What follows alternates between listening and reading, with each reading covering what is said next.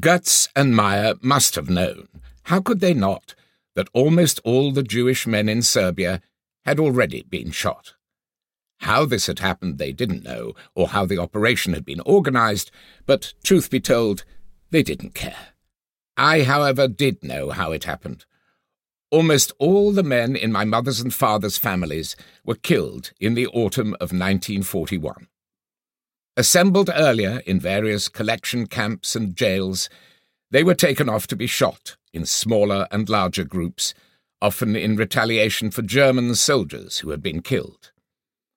Buried at various execution grounds around Belgrade, they created a tangled web of death that I never managed to disentangle completely. As for the ones at the fairgrounds, at least we know the precise route, over the Sava River Bridge, through Belgrade to Jajinci. I know the route. They didn't. While they were in the line behind the truck, they believed that they were headed for a new camp in Romania, or maybe Poland. Hadn't that been what the camp commander told them? A man named Undorfer, who had even made the effort to produce rules for the new camp and distribute them to the members of the Jewish administration.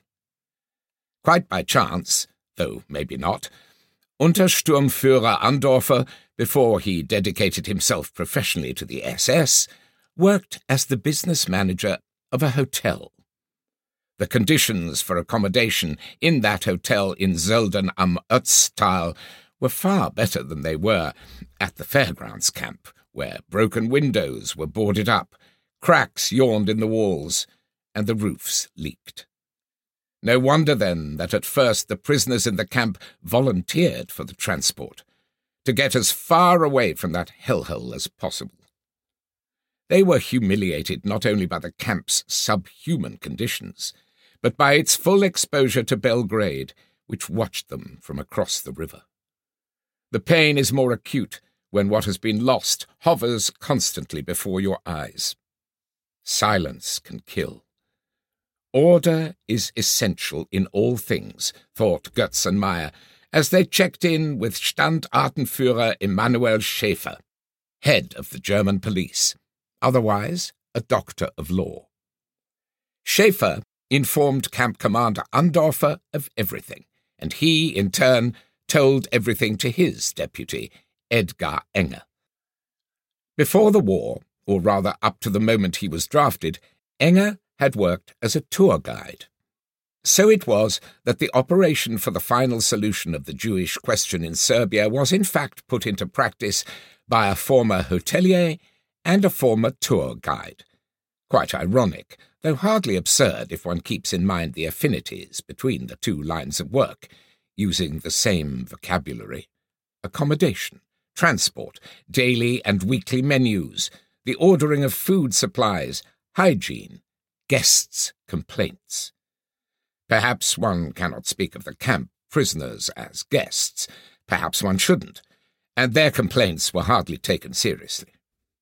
In formal terms, the German occupying forces were the host, but the purchasing of food was financed from funds acquired by selling looted Jewish property.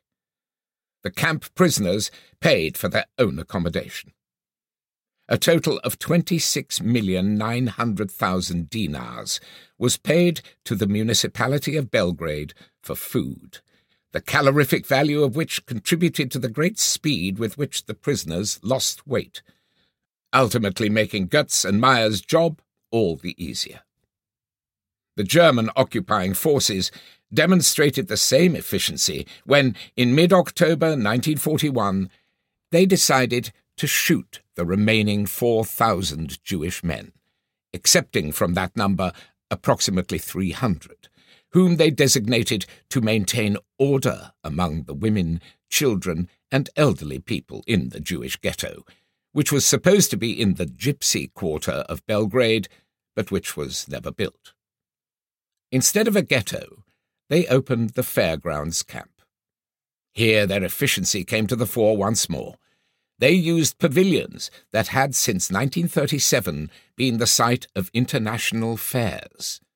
So the Turkish pavilion was, with startling aptness, where they set up the baths, and later the mortuary. The connection between a bath and a mortuary is not entirely obvious unless one sees the act of death, no matter how ugly it may be, as a transition to a state of greater purity. The camp command quarters settled into a little building near the gate that used to house the fairgrounds administration. The Jewish administration of the camp was located at the central tower. Most of the prisoners lived in the third pavilion, the largest of them all, where all the partitions had been torn down.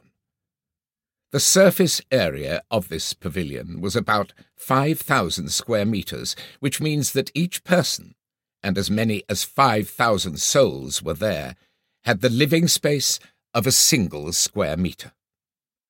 The mortality rate was rather high among the prisoners even before Götz and Meyer got to Belgrade, so sometimes they had more space which the prisoners mostly weren't aware of, and therefore they weren't able to make use of it. One shouldn't hold that against the prisoners, because they were glad if they could move about at all. That was precisely why they were so delighted when Götz, Meyer, and their truck appeared at the gate to the camp. If nothing else, they'd be going somewhere where there would be more food and where they could stretch their legs properly. At such moments, life is measured in small increments. The length of one's bed, for instance, or woolen socks. It was certainly no better at the first pavilion, where the Jews brought in later were accommodated, although I don't know precisely how large a surface area it covered. A kitchen was later opened in the fourth pavilion. At first, food was delivered by car from Belgrade. The Jewish men, the ones who were spared execution by firing squad, lived in the fifth pavilion. The second pavilion was set aside for gypsies, and afterward they made camp workshops there, a locksmith's, cobbler's, tailor's, and carpenter's shop. The camp had its own hospital and pharmacy, 50 cots or so at the pavilion of the Nicholas Spasic Foundation. A real little city unto itself, make no mistake. Such a shame they had to squat out in the open to relieve themselves. If there had been some tidier solution for this, the fairgrounds might have become a model Nazi camp. This made Commander Andorfer even more unhappy.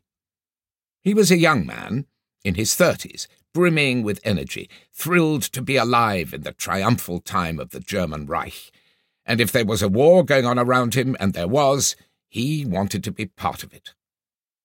His petitions were not heard, and he remained in this position until late April 1942, when the Jewish question in Serbia was almost completely solved, and Götz and Meyer began having dreams about going home. Götz, in particular, or maybe it was Meyer, had vivid dreams, so much so that he woke up at night in a sweat if he had dreamed something unpleasant, radiant if he had stepped in his dream into his childhood home. Sometimes he wouldn't wake up at all, but would howl and tremble, and Meyer, unless it was Götz, had to get up, shake him, and squeeze his shoulders. You could hear similar screams in the third pavilion at night, although they were more often caused by water or urine pouring down between the boards of the bunk beds than they were by nightmares. Reality was bad enough. There was no need to dream something else, at least not at night. By day, you were lucky to be dreaming, because the conviction that everything was happening to you as if in a dream to someone else helped you get through the time from dawn to dusk. I am speaking as if time were a river, as if it were the Sava flowing by them, but they wouldn't have had the strength to wade across even a little stream.